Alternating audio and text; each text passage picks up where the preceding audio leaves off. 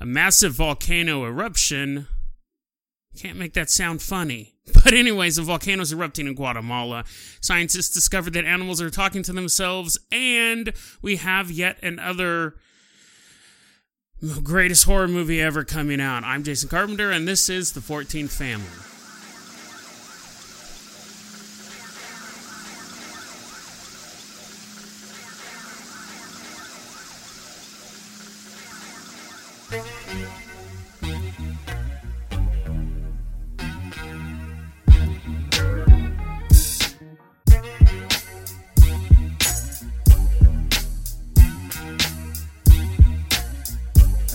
Okay, so, unfortunately, we have another volcano erupting right now on the planet Earth. I think everyone's heard about the Hawaiian volcano erupting. I don't know why I'm laughing. This is such a tragic story.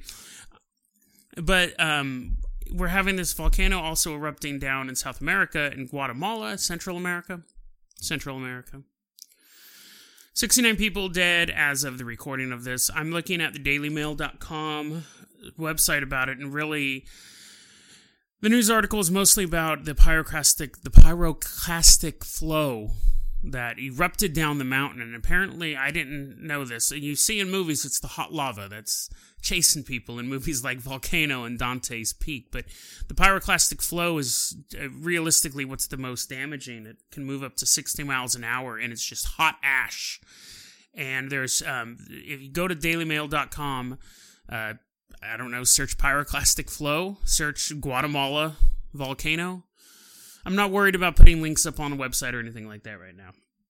But anyways, they have this just amazing, heartbreaking photos of this horrible event. People running away from, you can see the pyroclastic flow pouring off a volcano and just these people running from it. Video of people who got trapped in it, unfortunately. Lots of bodies, lots of funerals. It's tragic. You know, volcanoes are one of those things. It's I would say it's probably at least the most suddenly violent thing we see on this planet. We have earthquakes and tornadoes and hurricanes, and those are bad. Like, I've been through a couple earthquakes because I'm from California. I was in the 88 earthquake in Alameda, so it's not like I was, far away. I was right in the middle of that one. But, watching the hurricanes come and they just destroy houses, and tornadoes come and they destroy houses, and that's bad. I'm not minimizing that at all. But the act of the volcano, of like the earth burping up new rock, of just liquid earth pouring out. And again, a lot of that's from the visuals from the movies, and you see the hot bubbling stuff, but it just like reshapes the planet. A tornado or hurricane will level, structures, but a volcano will actually reshape the earth. I just think it's fascinating, but I think it's heartbreaking that these people, I'm in this nice little apartment here in Hood River, and these people are going through some horrible tragedies right now. So, despite my laughing in the beginning, a little bit of a nervous laughter, it's just absolutely terrible. I hope everybody gets through this. If you're listening to this and you want to help, I'm sure you can find, Red Cross, any place, donate your money, donate your time to help the people out over there. Because, obviously there's going to be a lot of reconstruction. The photos look like they're grayscale, because it's just ash everywhere. It's very odd. It is very eerie. It makes it look moon-like. So we're going to jump to a topic that's just a little more, it's actually much more cheery. I kind of planned it out that way. This is an article from BT, whatever website that is. It looks like it's some sort of, television website. BT.com. The article is entitled, I guess it'd be easy if I put links in here, but I'm just going to assume you know how to Google. Article is entitled, "Animals Are Busy Having Conversations All Around Us, Say Scientists." Which, I think, it's one of those things that, on one hand, I think we kind of knew that, but, that animals are talking to themselves. What this article really goes into is that scientists, or, the scientists involved in the study are basically said that animals take turns talking, which tweeting and birds tweeting and animals like chirping, of course they're communicating, but what they found is that some species will actually say something and then wait for the other animal to respond. So it says, I'll read a little bit of the article. Two-way conversations, once thought of as uniquely human, are common across the animal kingdom, say scientists. Not all scientists, just, some scientists. The whistles of dolphins, low rumblings of elephants, soft chirps of naked mole rats and rapping of clawed frogs might be somewhat lost in translation. But according to a new review of scientific evidence, they all follow the turn-taking rules of human conversation.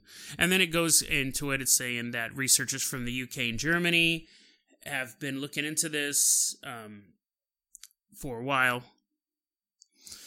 It's a subject that they say really hasn't been moved forward in the past 50 years and so on and so forth. So that is interesting. So the way that separates it is that some animals will just sing a song and then other birds will be like, oh, I want to mate with that dude because he has a good song. But some species will actually have conversations. So that implies a level of foresight. Like when you're having a conversation with someone, you have to listen and then respond, and then at the same time expect them to what their response may be to that. It's not, we don't just say food there and then someone goes, food where? I mean, I guess we do, but, when we're talking to people, we have to, it's far more complex than if I was standing out on a street corner going, food's over here, food's over here. Okay, so yeah, let's go with that analogy. Imagine that I'm like a porcupine and I'm standing... What do porcupines eat? Berries? Imagine I'm a porcupine and I'm standing outside of a river and I find a bunch of berries and I want my friends to come over and eat with me. I think this analogy has totally gone sideways already, and I want them to come over with me, but I can't really communicate. I don't have this turn-taking that they're talking to scientists talking about. I could stand there and go, berries, berries... Berries, like I'm chirping and the other porcupines hear that I'm saying, I'm making the noise that when berries are nearby and they walk over and we eat some berries. That was, okay, so that's the first part. What this is basically saying, which is that's super easy. Ice cream truck, I hear an ice cream truck, I know instinctually that there's ice cream nearby. What they're saying with the turn-talking thing is that a porcupine not only is going berries, berries, but he'll say there's berries over here, guys. And then the other people walk over and go, where are the berries at? And then he goes, well, they're right over here. They're super tasty. And then the other guy goes, okay, maybe I'm reading a little too into this article. The point is that if animals are actually taking turns talking, that I'm going to go back to my original point, that I think that leads to a level of awareness, of consciousness, maybe not consciousness, but at least awareness of, having to be a little bit smarter than we've given them credit for. Let's see if I'm getting anything that I said, anything that I just went off of. Let me see if it's backed up.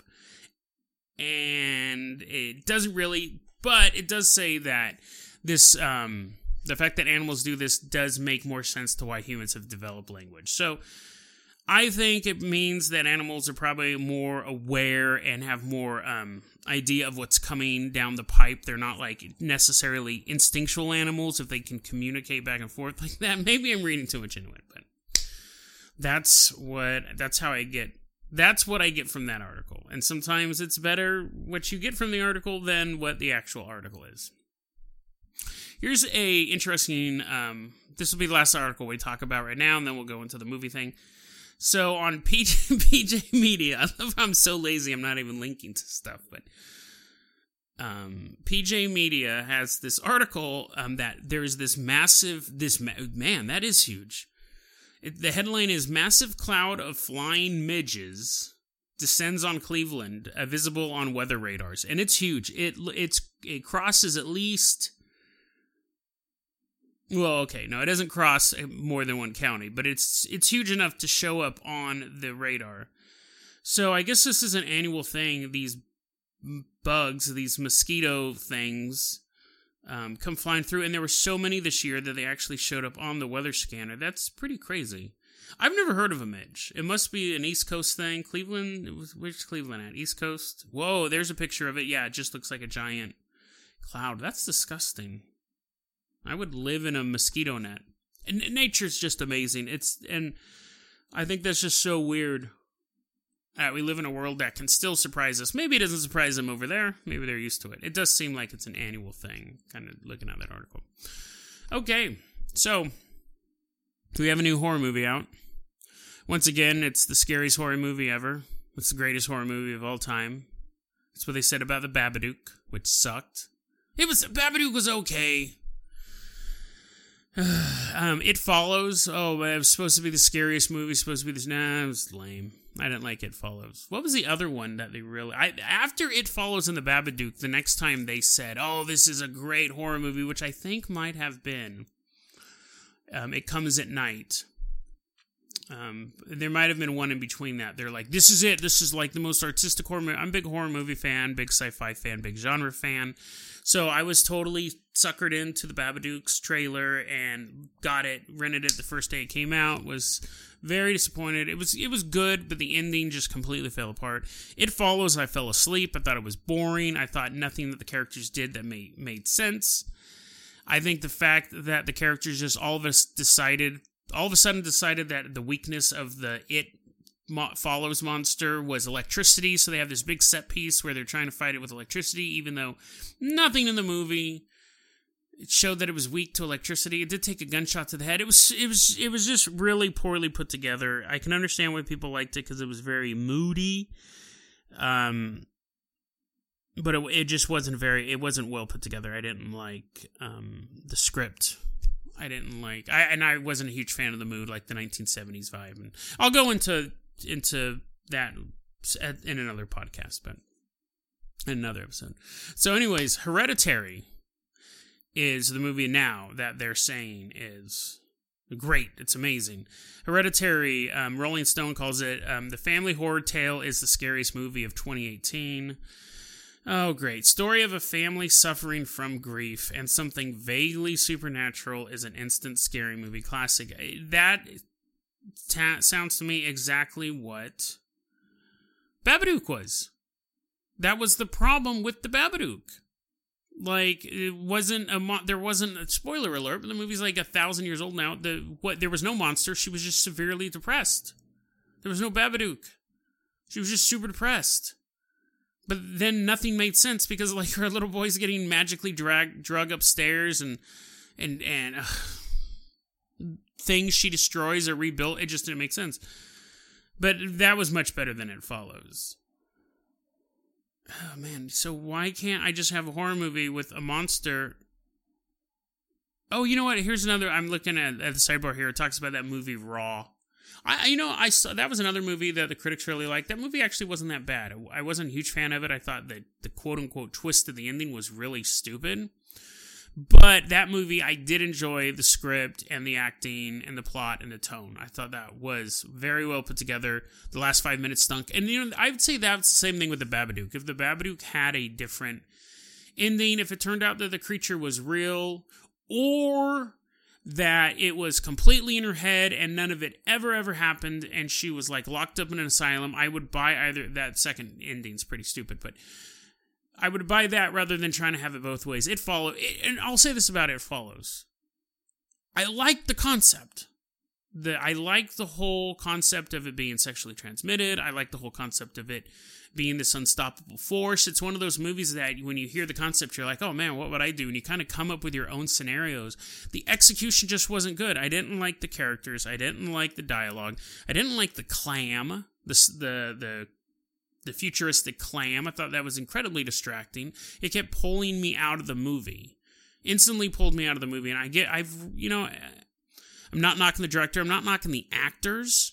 When I say the acting, I think the acting was fine. I just don't think the script was there. I think the big problems was that script. So the actors acted kind of like robots, and that could have been a directing thing, could have been a script thing. I don't know.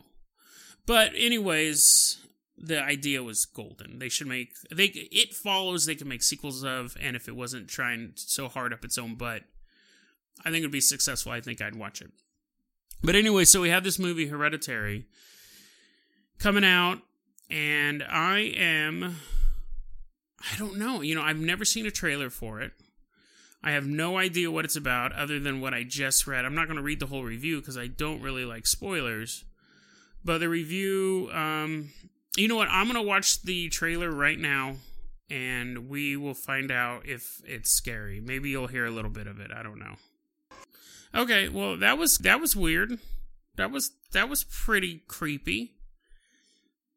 I'll give him credit for cutting a good trailer.